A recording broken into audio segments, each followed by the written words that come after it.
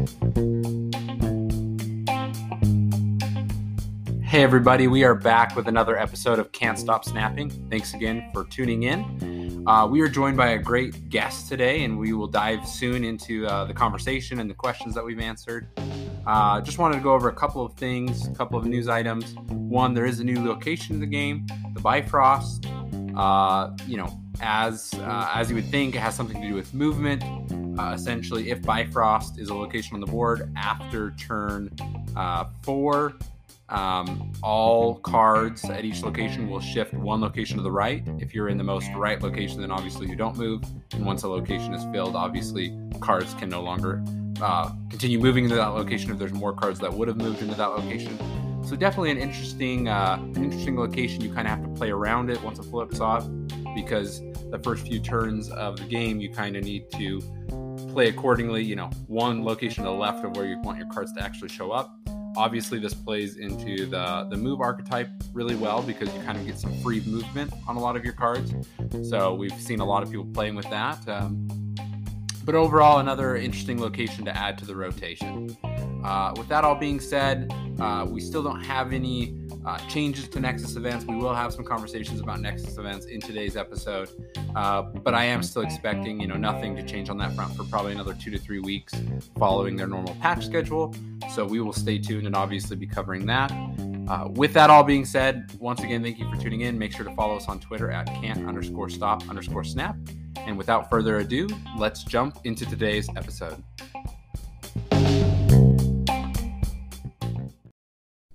Hey everybody, we are back with another episode of Can't Stop Snapping. We are here today with a great guest host by popular demand. A lot of you have been asking me, when is he going to be on? When is he going to be on? We are joined today by RidiculousHat. He is here to help cover his thoughts on the game.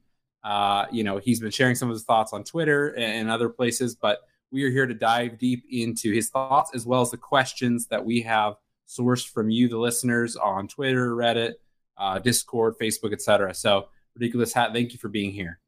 Hey, thanks so much for having me. Gosh, you make me sound so important with people are demanding. It's like, no, they're just used to me talking so much about my opinions. They're like, hey, why don't you do it on this new game?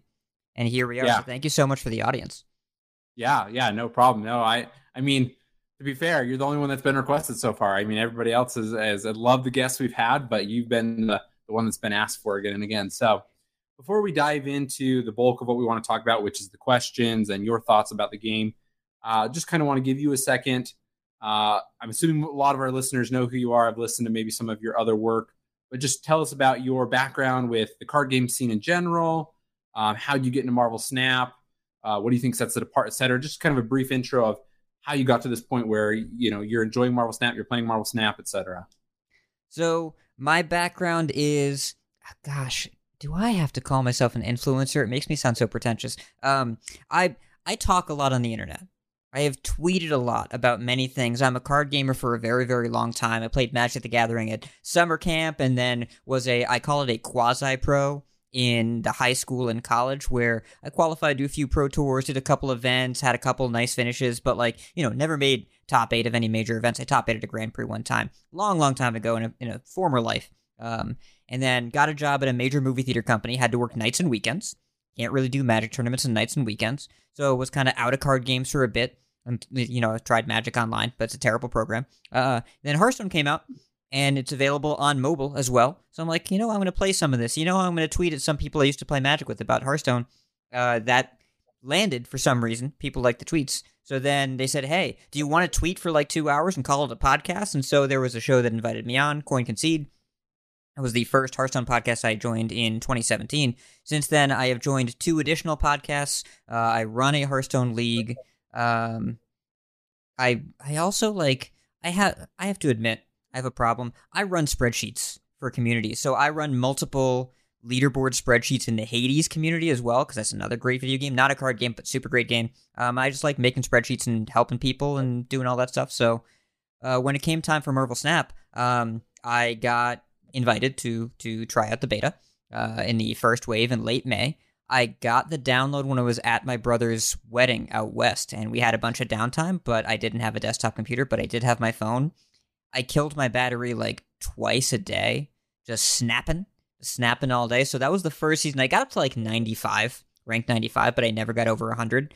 Finally got to Infinite this season, right after the most recent nerf patch. I just redid my Sarah Miracle deck and got there in a couple days because I happen to have a lot of Pool 3 cards that worked out. I'm having a lot of fun with the game. I live in New York City. I commute to work via train. For a good portion that I have internet connectivity. And let me tell you, portrait mode is a revelation. If this was a landscape mode game, I would play it so much less. But portrait mode, fast games, it's so great. And I really like the strategic depth, but it's not, the games aren't laborious. They don't take too long. 6, maybe 7 turns. Yeah. No, I totally get that. I mean, I work from home and, just downtime between meetings and, just kind of moving around my space, my workspace. It's just nice I'm like, I'm just going to play a quick game, right?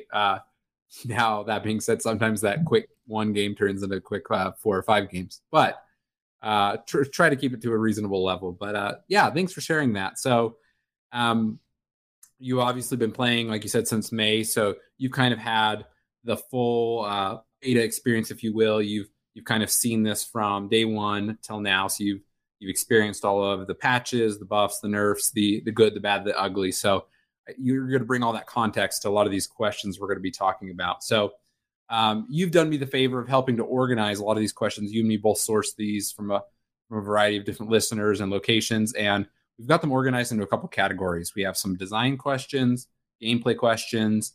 Probably the one we got the most questions about was kind of collection, monetization, and systems. So we tried to kind of surmise some of those questions into a couple of general questions that covered a lot of the questions that were coming in, and then we'll finish off with some art, sound, and just some other fun questions that came in. So with that being said, we're going to dive right into the design questions. So this first one comes from Kazargar, I think is how the name is said. I always think of them as Kazargar, but it might be Kazar. I'm not sure. I don't know. It's a made-up word. Point. Yeah, Kazargar. They ask, what do you think of the core game and available design space? Do you think this game can sustain what it has for 5 years, 10 years? What do you view as its potential biggest limiting factor? Okay, so first caveat that I'm going to give, I'm glad this is the first question, because everyone loves to be an armchair game designer. And I'm not going to say I don't love it. I love it on an occasion. It's called content creation.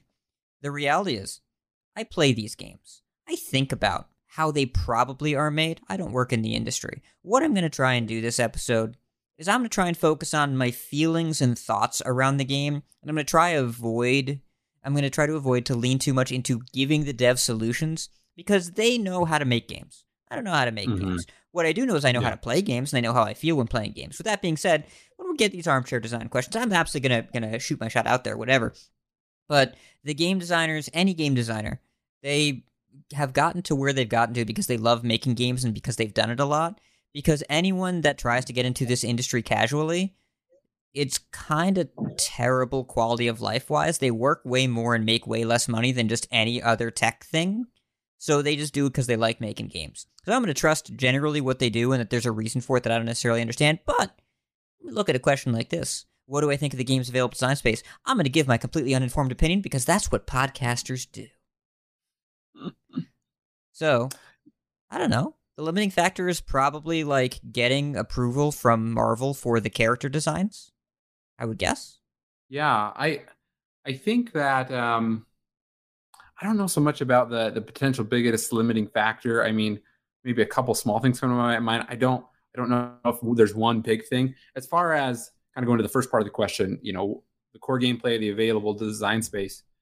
We'll get into this in some other questions and my thoughts, but I think they have a lot of potential. I think they've created something unique where, kind of a real shift from a lot of card games out there, right? Where we're going from large decks, 30, 40, 50, 60 cards, right?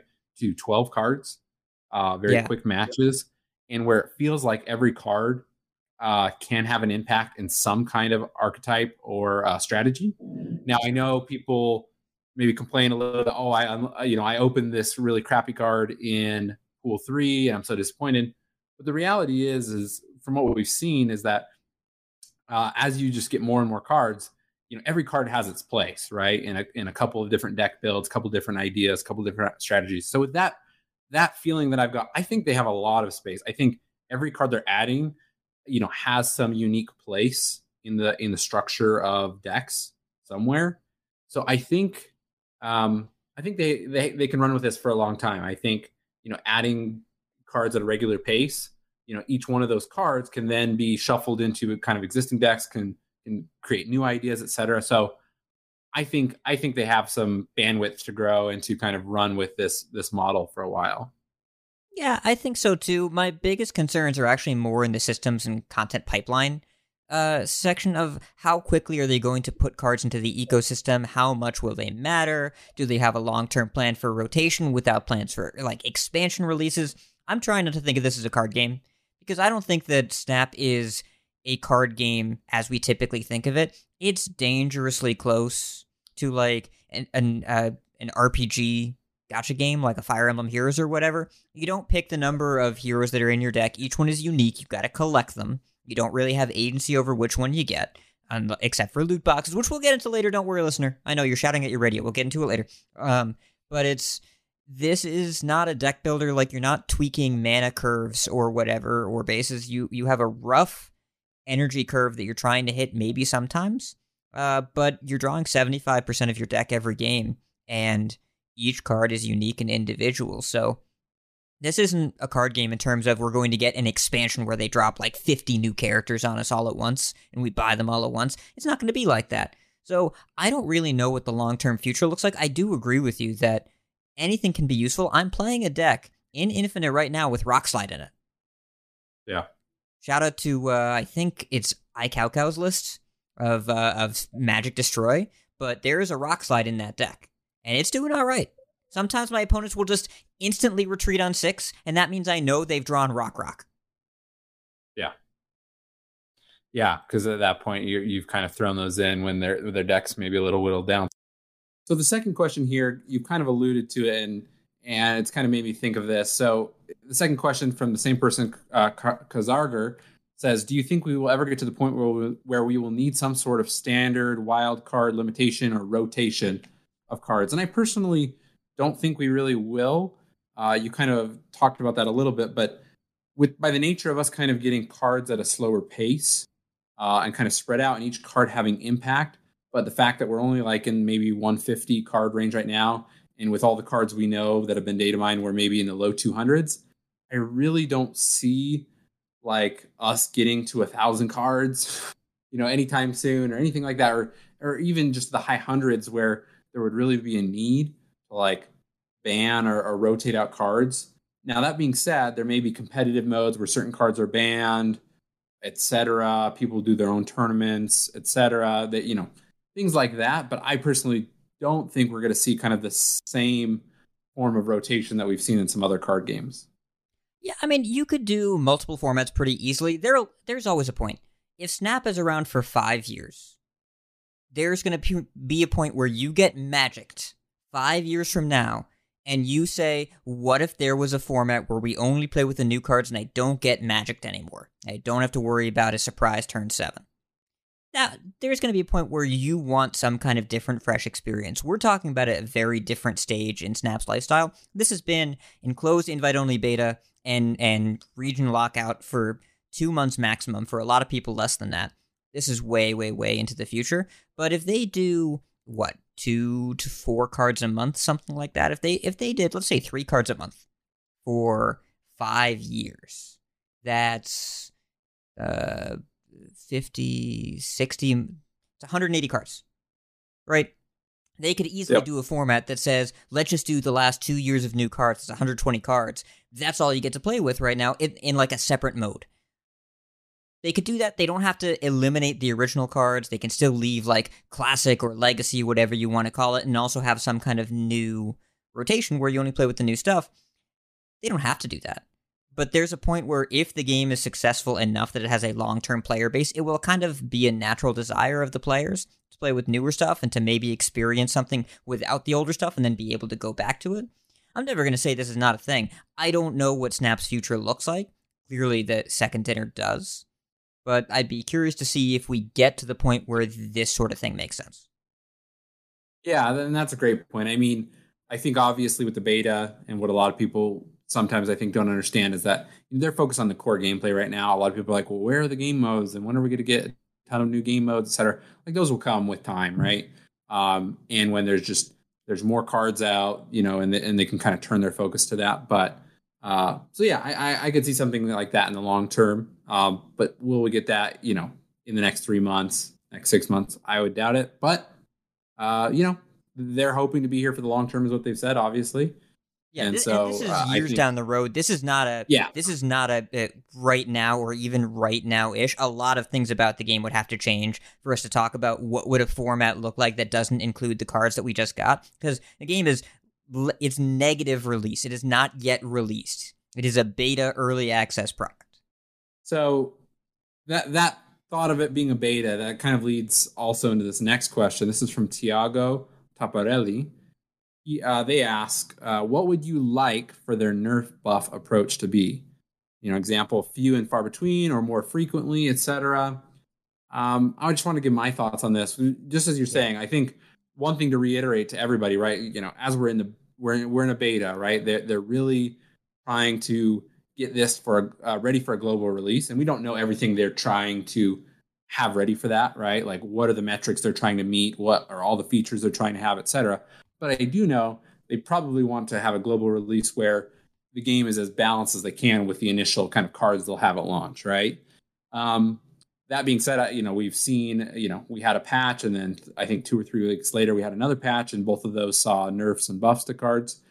I think we're going to continue to see kind of probably in every 3 to 4 weeks, or maybe even every 2 to 4 weeks. As we're in the beta, I think they're just going to be making tweaks here and there, just as the game kind of goes along, just trying to get it right, if you will. But then I don't know. I guess once it's in a global release and they've kind of spent all that time really testing and getting it just tightened up and balanced, what they've got thus far, I think we'll probably see tuning of cards less frequently, just by nature of them. Okay, releasing 2-3 cards a month, maybe, right? That those cards may require other cards need to be buffed or nerfed, right? Because of the interactions they have. But it's not like, okay, this one card came out and now 20 cards need changes, right?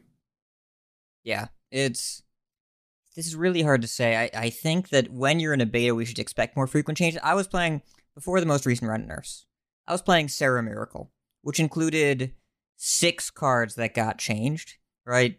2 mana Strong Guy, 3 mana GR, 10 Power Chavez. I forget what else was in there total, but you think about just what we're playing with right now, and we're dealing with tuning mistakes of the video game because they've never had this in public before. They've never had it released and tested with like an actual player base. And looking back at it, a 2-9, probably too good. Probably too good. Yeah. Right. So I want them to change that sort of thing where every single deck started to homogenize because you just play the clear tuning outliers and they fix them. I understand that the discussion about, well, these are the pool 1 cards. You want to make sure people have something good. I want to make sure people don't have one deck that's good. I want to make sure they feel like they have some choice and also they don't feel obligated to play a certain way. And Strong Guy just rewarded you for playing Marvel Snap the way Marvel Snap wanted to be played. It was everywhere. So I like what they've done so far, but I don't really know if I want my stuff to break this fast with P3 decks, because if I wait like weeks to get Mystique, and then they nerf her, I'm not going to feel very good. That's going to be kind of crappy. And we're talking about decks already. I don't own the card Death, so I can't play Deathwave. So if you nerf Death, then Deathwave as a deck ceases to exist. Do you want to delete entire archetypes this early on in the game? I don't think that makes a lot of sense, even though if something is really crazy and a super broken balance outlier, which I don't think anything is right now, you want to fix it. But you don't want to take away decks from players when they're already complaining that it's really hard to get.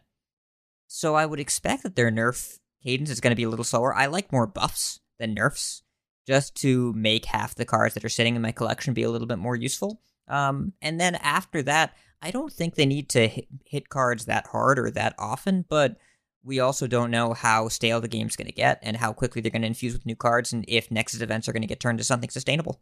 Yeah, and we'll dive into that more, but I totally agree with you. I think that think it'll be kind of a middle approach, or at least that's what I like to see, right? Where, Yeah. they obviously address things when they need to and make changes when they need to, but I'd love to not see them, switching it up every 3 weeks, right? Completely changing things around, which I don't think they will.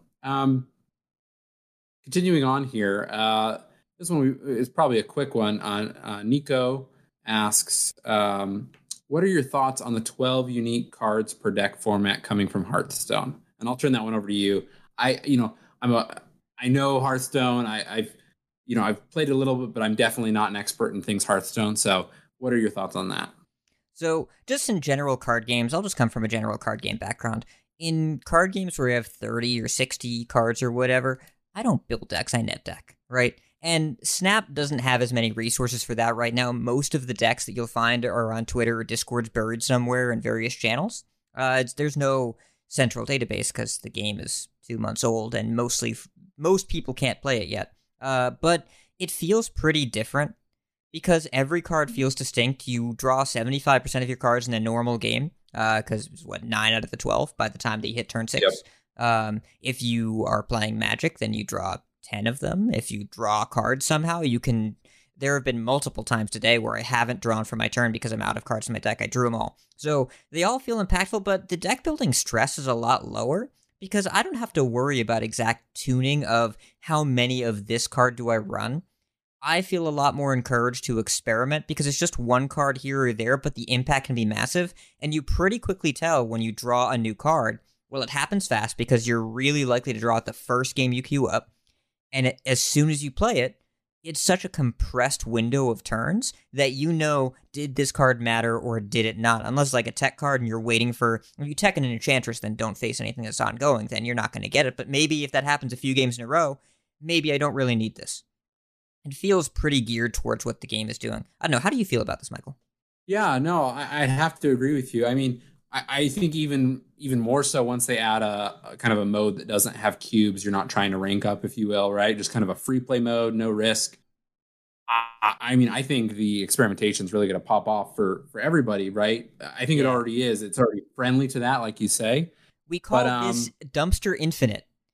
That is where people experiment, is Dumpster Infinite. At rank 101, you're going to see some stuff. Yeah. No, and I think that I've enjoyed experimenting, right? And I'm at a point right now where I'm like, I've got like 3 decks I kind of rotate through, right? And then occasionally, right, either I get a new card or I just kind of feel like, okay, this deck it's not winning as much as I like, right? And so, like you're saying, it's not like, okay, I need to look at, do I have a second or a third of this card, right? And kind of trying to figure out the probabilities of all that. It's really like, maybe I'll just take out one card to put one other card in, right? Let's see how that feels. Play 5 matches, 10 matches, and just see, okay, is this doing better or worse? I think it's really friendly for that. And I think that's really exciting. Where, I've played other games, Legends of Runeterra, et cetera. And like you said, it's kind of like I'd go find deck lists and things like that. But then, I don't know, I just felt like it was more stressful to figure out exactly how to tweak things, right? Where this just feels more fun. I feel like I can be more creative and just kind of test things out, see how combinations work. Sometimes I'm going off of lists with Marvel Snap decks that I find. Other times I just say, you know what? I just want to make a really obnoxious deck. Let's put Dr. X in there. Let's put, things that are going to really lock down my opponent. Hobgoblin, right? And I'll just kind of mess around with stuff. So, yeah, I think it's unique, and I think it has the potential to have, a nice longevity because there's so many different combinations. And like we've already said, the cards are each so impactful by themselves, and each has a place that you really can kind of create all these great, unique combinations. Yeah, I mean, every element of the Snap experience, or at least every element, is intended to be low friction. When you go into a deck building screen in Runeterra, you got to pick your champions, you got to pick your regions, they have different restrictions, you got to read the 12 new keywords that they introduced in the most recent set, whatever. And it takes time and energy and focus. And Snap, I just drag out Okoye and Dragon Scarlet Witch, and I've changed a 12th of my deck without really even thinking about it.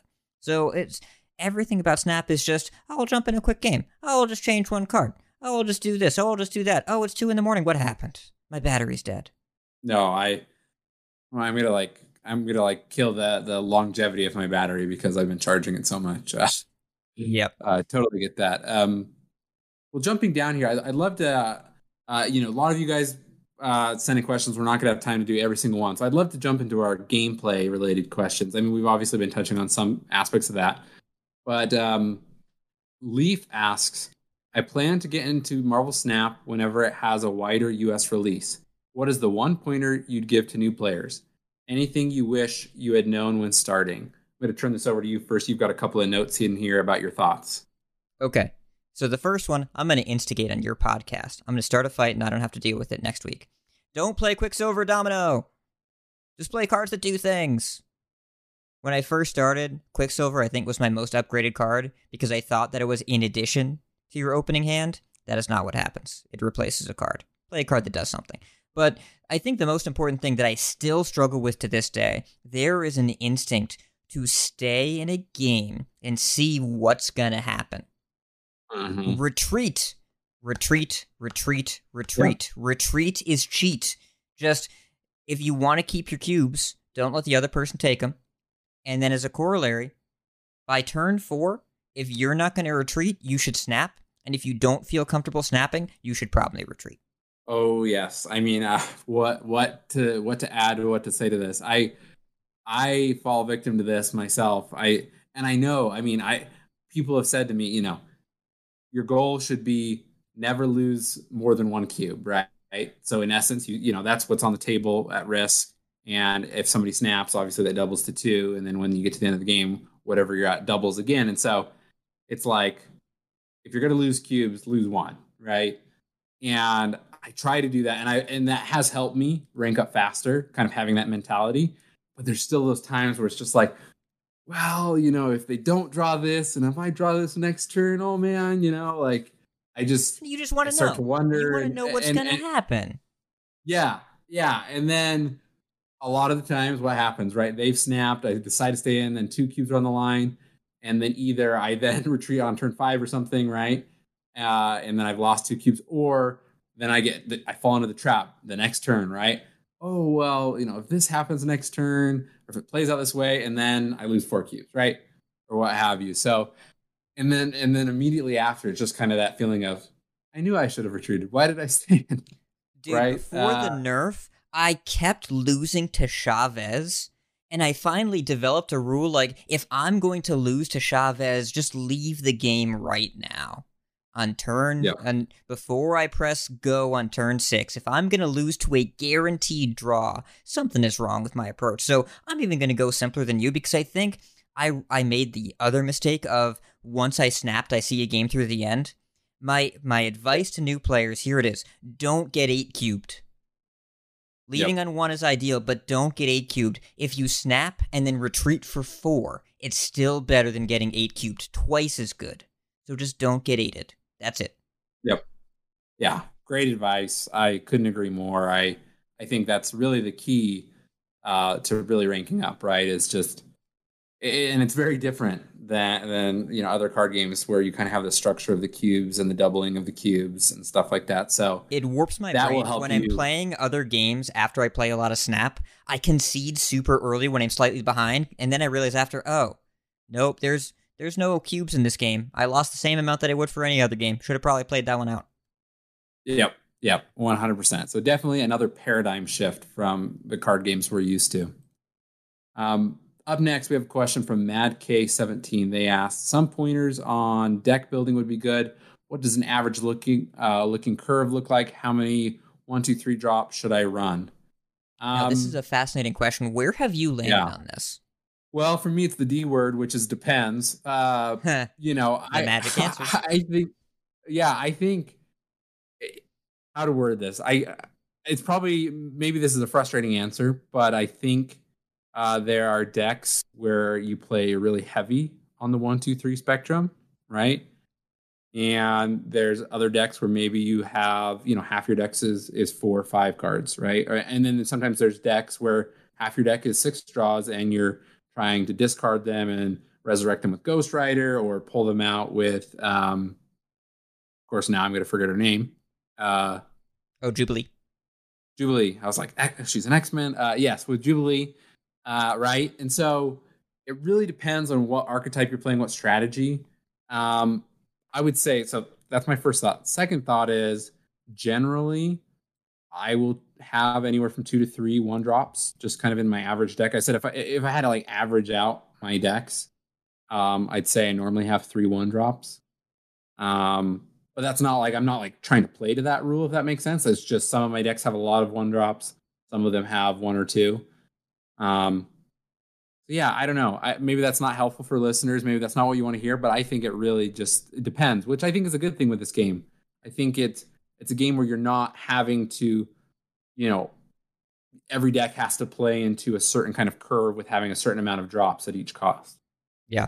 I have an accurate answer and I have a more involved answer. The accurate answer is the game's been out for 2 months. Nobody has any idea. The involved answer that I'm going to give immediately after discrediting my own authority and legitimacy here, because that's, again, what podcasters do. You have to think about what the perfect curve for your deck is going to be. And if you want to win more, you usually play on curve. But if you want to cube more, if you want to cube up more, which you do, you play for the last turn, the last 2-ish. Yep. I would have said play till turn 6 until this last month's meta. Turn 7 is usually the end of the game now. So play to the last turn. That's usually where you want to have your power spike, because the whole goal of the game is to be unpredictable and powerful. So generally, I recommend thinking about the perfect curve of your deck. What are the sequence for turns 4, 5, and 6?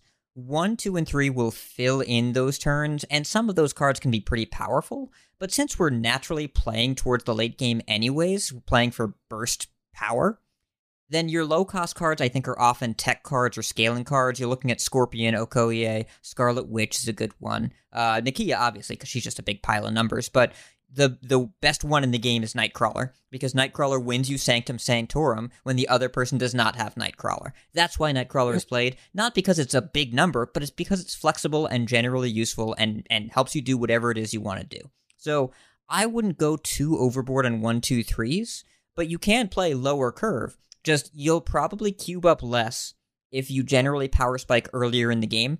It's why Professor X is a 2-cube card, right? Sandman's a 2-cube card. But if you want to get 8 cubes, you play Magic, you play Sarah, you play Hela, I guess, if you're lucky.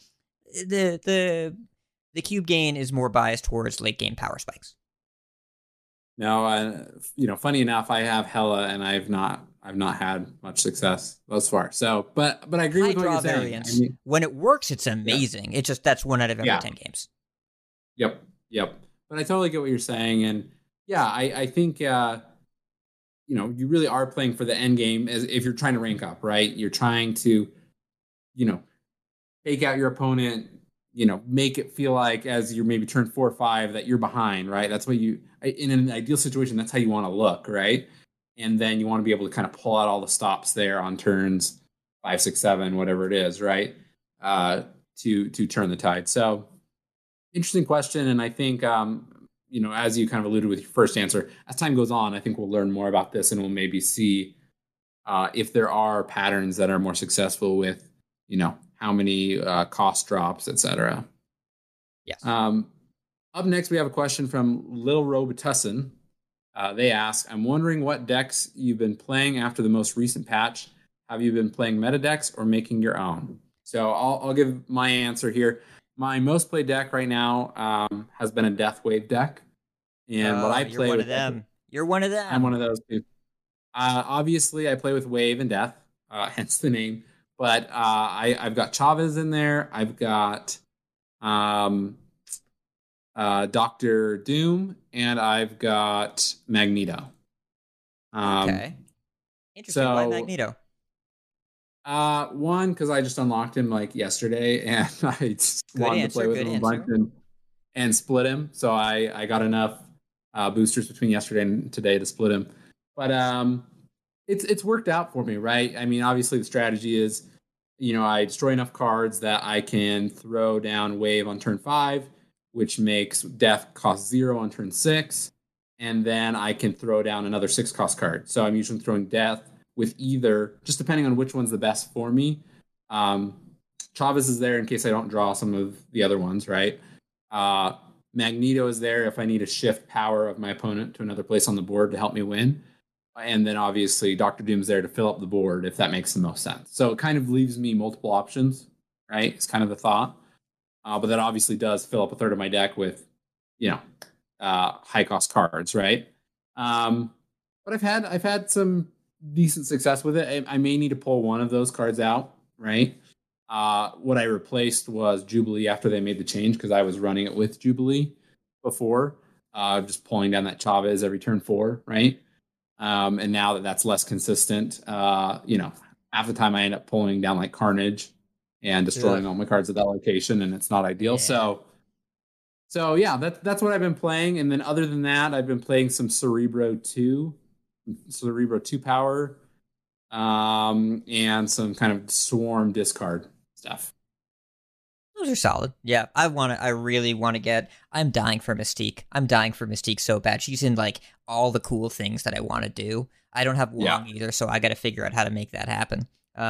As for me, I am, I guess, a Sarah main because that was the first really busted pool 3 card that I opened, and I happened to get a lot of the good stuff. I got Ghost Rider pretty early. And I got Mojo pretty early, so I was able to and Hellcow. So I was able to build a pretty powerful Sarah deck right before the nerfs. Afterwards, I took out Sif GR, I took out Chavez, I took out Strong Guy, and I just added in a bunch of stuff that seemed kind of busted when it was 1 mana off. Because you think about how Sarah works, she's basically a Psylocke for every 2 mana card you're planning on playing next turn. Because my typical turn 6 before the nerfs was 2-drop, 2-drop, 2-drop, 2-drop, and Ghost Rider.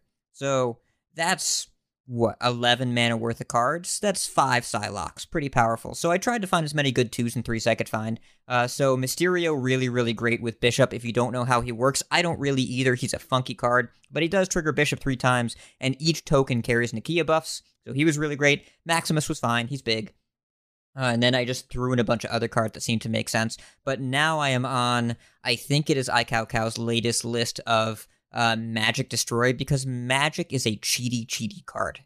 Feels super unfair. And I want to be the person doing the unfair things. So it's supposed to have, it's a Sarah Magic deck. It's supposed to have Mystique, so you can go turn 5 Sarah, turn 6 Magic Mystique, turn 7 your entire hand. I can't do that, but it's still good enough to turn 7 Killmonger Shang-Chi. That wins a lot of games. So I've been doing a lot of that. And then otherwise, I'll just load in whatever decks I can find that I can build. I've tried out various move decks. I gotta get that Chapter 4 done. Haven't played any Thor decks yet, because I don't own Jane Foster, and I'm not planning on owning Jane Foster, so we'll see if I can find a Thor deck without her.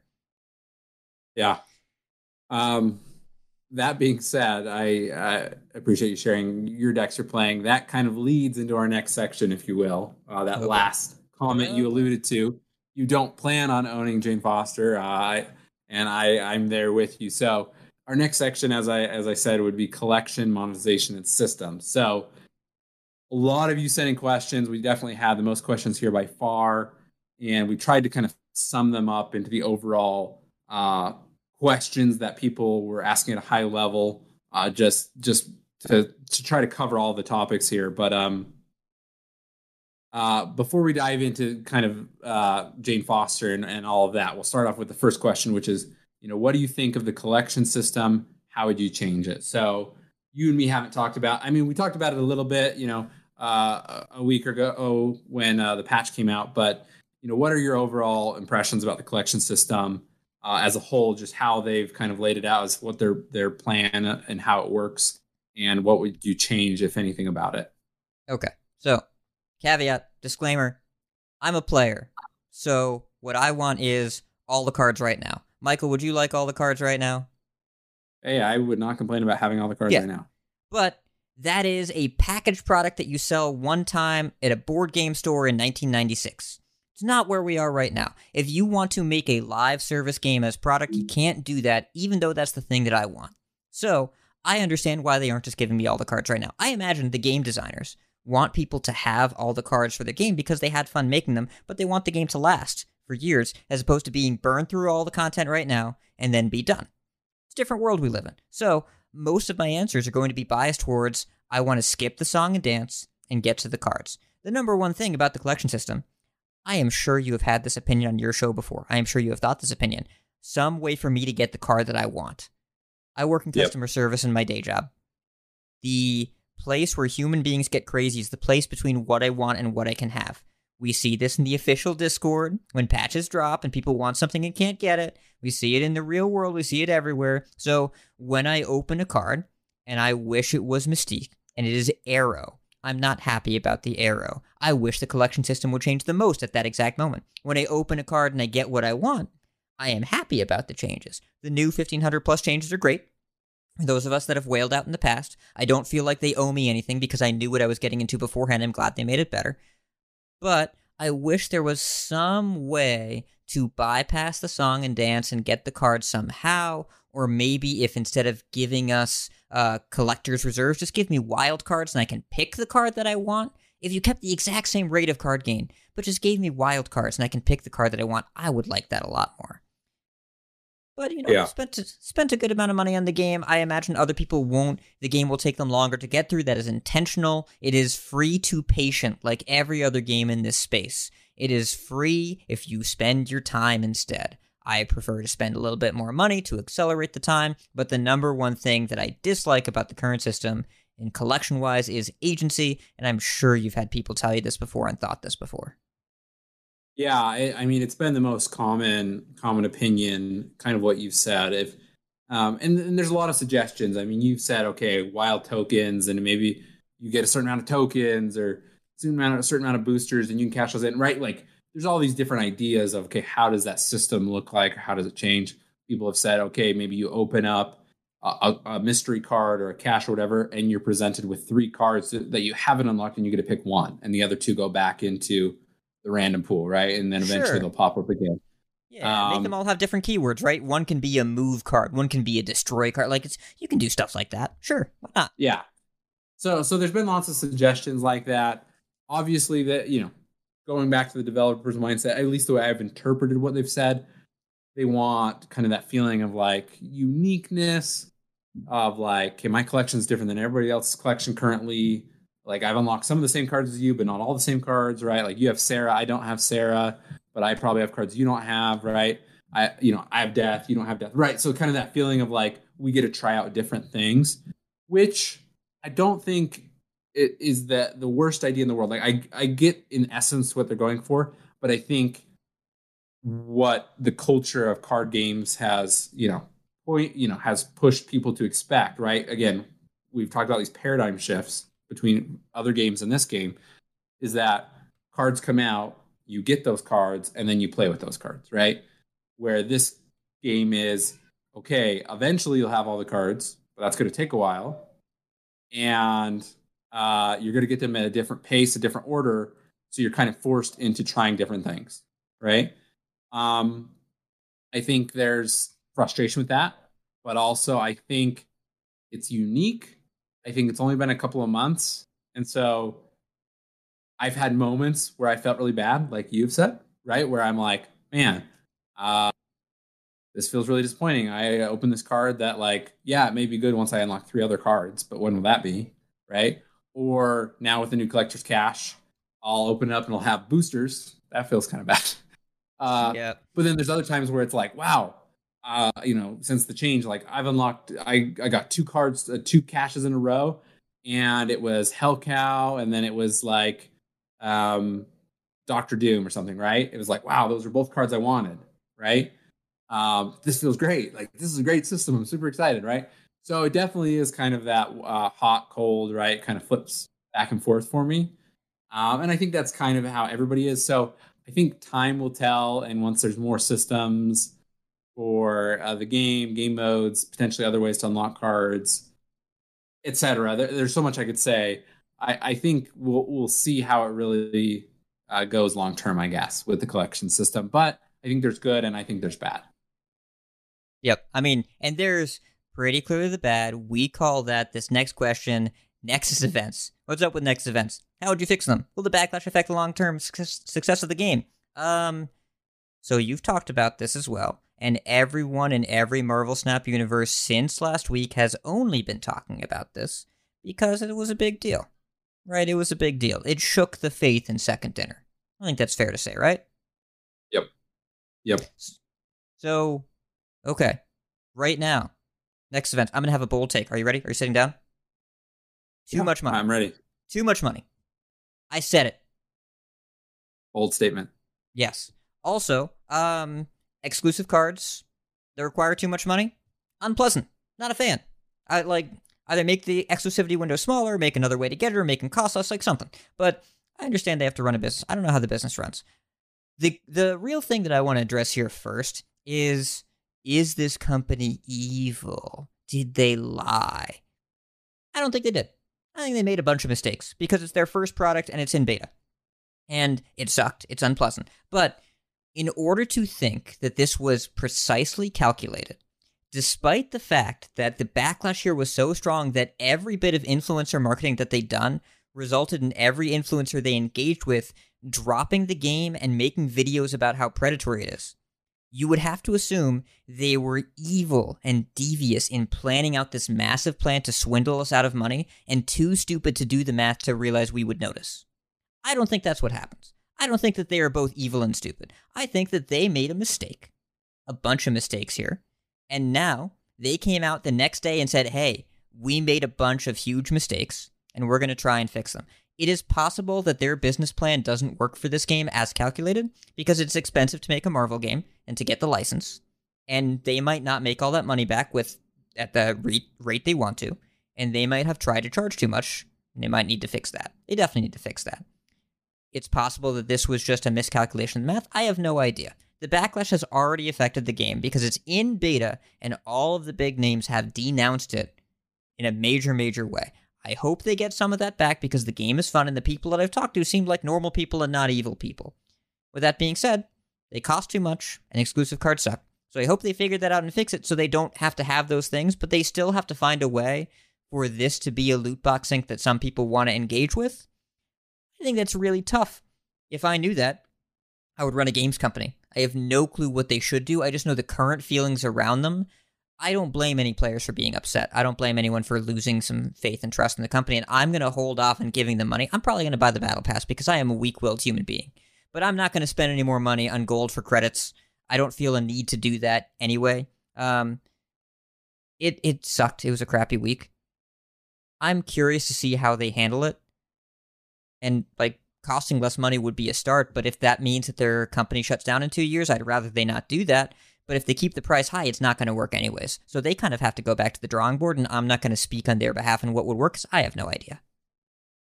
No, 100%. I mean, something I would love to, if I could be a fly on the wall at Second Dinner, I would love to see, I would just be curious to see the spending on the game, right? If they had a little chart that shows, okay, people are buying gold, buying credits, yada, yada, Nexus events launch. Maybe there's a spike in purchasing for 1 hour when that launched. And then I'd love to just see what that chart has looked like in the last week since then, right? Just because I'm assuming it's many players have said, I will not just not engage with the Nexus events. They've said, I will not buy any more. I will not spend any more money on the game. Now, I'm like you. I'm not going to spend any money outside of the Battle Pass. I feel like the Battle Pass, yes, maybe it should be $5. Maybe it should be $7. There's been some discussion about that. It's $10. I feel okay with the $10 for what I'm getting out of that Battle Pass, Season Pass. But, it sounds like most people are not going to spend any money outside of that, or some people aren't even going to do that until changes are made, right? So I think this is probably already hurting their bottom line and kind of what they were anticipating based off of spending thus far in the beta. So I'd be really interested to just see that data, see that. Obviously, I can't, but I personally think that they're going to come out with changes. I think they're going to try to make this right. I think they're going to try to fix the system. Now, I hope that, and that's what I think. They could still get it wrong. They could still, change it to a way that still alienates players. We don't know. Like you say, I'm not a developer. I don't know exactly what they're going to say, but or what they're going to say or do, but I hope and I think that they're going to try to make this right, and they're going to try to, have these systems work in a way that people still enjoy the game, still like the game, and feel like it's fair, and they can choose to engage with those or not. So that's my hope and my thought, but only time will tell. Yeah, it's Listen, they made mistakes before, they could make mistakes again, but I don't believe that they are intentionally trying to screw people, and if they are, it's certainly not working, so, you know. Yeah. Well, yeah, that was one of the biggest pieces, and I'm interested to see. I assume we're gonna get a patch in the next, if they're following the same cadence and kind of, sometimes they say little things about timeline. They don't try to give too specific. They've said, you know, probably 3 to 4 weeks, right, from when we got the last patch is when I assume we get another patch. So that's maybe another 2 to 3 weeks. So time will tell, and we'll obviously cover that as we get there. So. Um, Going kind of into our next section, as we kind of turn there, we just have a couple other kind of fun questions that came in here that we just wanted to answer and cover. So, Big Sewer 33 asked also, what is Hat's favorite card and why is it Thanos? Okay. I have to explain I this feel meme like to only you. you can answer that. This is a Hearthstone universe meme. I've been in a lot of podcasts. I do a lot of podcasts. Every time I guest in a new podcast, they post a GIF of Thanos with the Infinity Gauntlet, another stone that I'm collecting podcast Infinity Stones. I have promised my wife that I would not start a Snap podcast. She made me make eye contact while I promised her, because this would have been the third game that I started a podcast, my fifth total podcast. It's too many. So I promise, honey, I'm not starting Snap podcast. But Thanos is cool. But my favorite card, Sarah Best Girl. Sarah Best Girl, she's the one for me. Yeah. Oh, and man. my wife. I really want. She's also best. I really want to get Sarah, but yes, yeah, yes, no, but Thanos, I am excited for the day we can actually get Thanos, just because I don't know if he's any good, and I don't think people are trying to do the math, but I just want to try. I just want to experience it. So excited for when that eventually he's actually really playable. Up next, we have a question from Matt Chalker. He's been a guest host on the show here previously. He asks, which variant do you think has the most ridiculous hat in the game? This has an objectively true answer. It's Big Helmet Professor X. It's just the helmet. Have you seen the helmet? It's so big. Yes, it's like, honestly, it's one of my favorite kind of more chibi or just like cartoonish art in the game.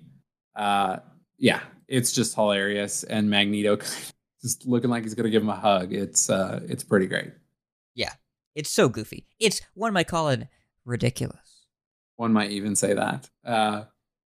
Up next, another question from Matt Chalker. Could you relay a moment in the game which either made you chuckle to yourself or audibly gasp a little bit? So Knight of Valir. You remember that hot location when every minion got +5 power, when every unit did? Yes. The first time I got full shanged, I was like, what just happened? They cleared the entire lane. I instantly lost the game in 8 cubes. And then I went and I edited my deck and I put Shang in for a few days. And then I got my cubes back. Yeah. It was intense. What about you? Do you have like a particular snap memory that stands out in your brain? Yeah, I experienced the same thing. Definitely, that feels bad. But for me, before I understood Death Wave and how it worked, right? Yeah. I did not understand that. So Death starts as a 9-cost card, and the ability reads that for every card you destroy, the cost decreases by 1. Well, when you play Wave, it puts the cost of all your cards in your hand at 4. So then Death gets set to 4, but if you've destroyed one card, then the cost becomes 3. And then if you destroy 2 cards, it becomes 2, right? So if you've destroyed at least 4 cards in the game, or your opponent, then their cost becomes 4. So when people first started getting Wave and kind of getting Death and doing this, I just, I'd be like, okay, it's turn 6, right? And I'm like, okay, even if they lay down Chavez, like, I'm good.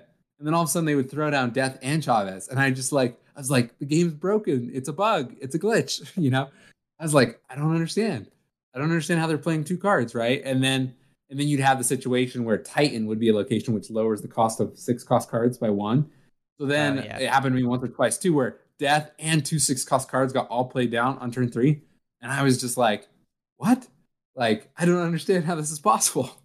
I mean, you saw it all the time in the official Discord. It would go in bug reports. Yeah, Jubilee always seems to pull Chavez. Not a bug. Yeah. And so I was just like, how does this keep happening to me? And like, I would kind of forget about it. And it was when people were still early in pool 3. So like not everybody had, well, still not everybody has death, but less people had death. And so I would only see it occasionally. And then it wasn't until I got death, and then I kind of looked at death decks more. I was like, oh, this makes so much more sense. So yeah, that was an interesting learning experience for me. So we've got a couple more questions here. We've got Andrew is Living asks, what's the experience like loving a game and not making content for it? I think that one's directed at you. It is. It's weird, but I am still. The siren call of content has called to me. I have offered my consulting services to podcasts. I have looked over a couple articles, helped some people set up Discords. I can't help myself. Somebody stop me. But otherwise, in terms of just jamming the game, well, I talk about it a little bit in my other podcasts, my Hearthstone shows, because all my other Hearthstone friends are playing it. But it's kind of nice not having to worry about booking a weekly guest. I mean, you're dealing with that now. Logistics are hard. Yeah. Yep.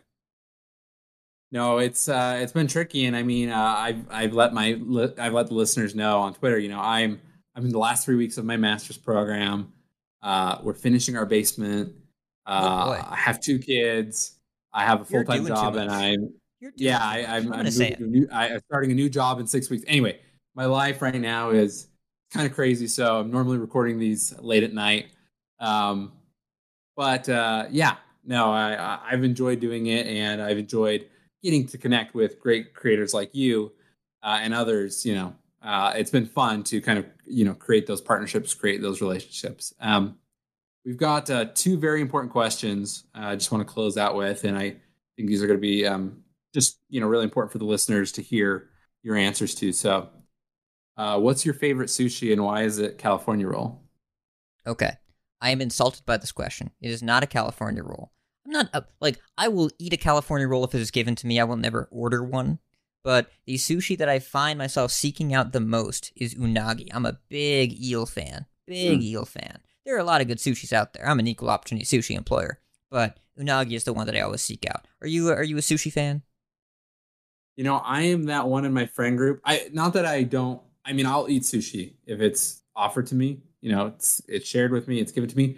But I'm that guy. It's like we go to a sushi restaurant. All the friends are like sushi connoisseurs. They get the all you can eat. They try all the different kinds, and I get like the tempura and kind of like more of the fried vegetables, chicken, steak, whatever else is there, fried noodle, right? Like all those other things, I tend to go for more than I go for the sushi. So I'm kind fried of delicious outsider. Teriyaki chicken. What will you do? I think that sounds delightful. Yeah. But my wife's a big fan of sushi, so we have to balance that out. And then the final question here from Adam, I should say Nap Dynamite asked that last question. And this final question is, Adam Noodleman asks, is a hot dog in a bun a sandwich or taco? I've talked about this on a lot of different shows. I need to get your take first, Michael. I need to get your take first. Well, I mean, the bun is connected generally at the bottom, right? So it's not 2 separate pieces of bread. And by that law, I would say it's not a sandwich. It's more like a gyro or a taco. Yeah. I'm on team taco. It's defined more by the condiments, and you just say like I'm getting a taco, I'm getting a hot dog, that sort of thing. Sandwich has a lot more fluidity into what the inner ingredients are, and just in terms of construction and in terms of how many of them I can eat in one go, I think it's a lot closer to a taco than it is to a sandwich. Now, the correct answer here is, can I have one? That is what I want to know. But if I had to pick one, I'm on Team Taco. Yeah. Oh man, we live close to Costco. I don't know if you're a Costco fan, but $1.50 hot dog and a soda. I mean, that combo is a my wife asks treasure. Where I want to go out to eat, and I say Costco. So good answer. Yeah. Well, listeners, thank you for joining us. We've covered a lot of different topics, a lot of different thoughts today. Appreciate you sticking with us and sending in these questions. It's been a lot of fun to look through the questions that came in. Again, apologize if we weren't able to get to all of the questions specifically, but thank you for sending them in. Ridiculous Hat, I just want to give you a chance. You've obviously alluded to the other work you do, the other podcasts that you work on. I'd just love to give you a minute to kind of talk about the other content you're putting out, how people can follow you, how they can consume the content you're putting out, and how they can best support you. So, how you can support me? If you're listening to this episode, subscribe to it right now. Pause the episode. Or if you're driving, wait until you park. Don't do this while you're driving. Subscribe to this podcast, Can't Stop Snapping. Do it right now. I want you to do that. That's the best thing that you can do for me. Otherwise, you can find the hub of my content over at twitter.com/RidiculousHat. That's where I put my air quotes content. You can't see the air quotes, so I hope you can hear them. But also, I'm on 3 Hearthstone podcasts. Go and see The Angry Chicken and Vicious Syndicate. And I'm in a bunch of Snap Discords and a bunch of other Discords. I talk about video games on the internet and make spreadsheets for them. So if you're engaging with any of that stuff, you'll probably find me. Awesome. Well, thank you again for being on the show. We hope to have you back again at some time. Listeners, as always, thank you for listening. I appreciate you, sticking with us as we've had a slightly slower release of episodes with me being so busy.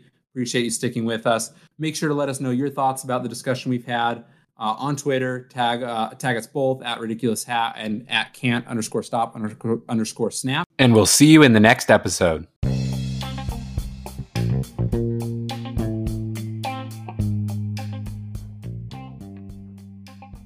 Can't Stop Snapping is a podcast written, produced, recorded, and hosted by Michael Thurman.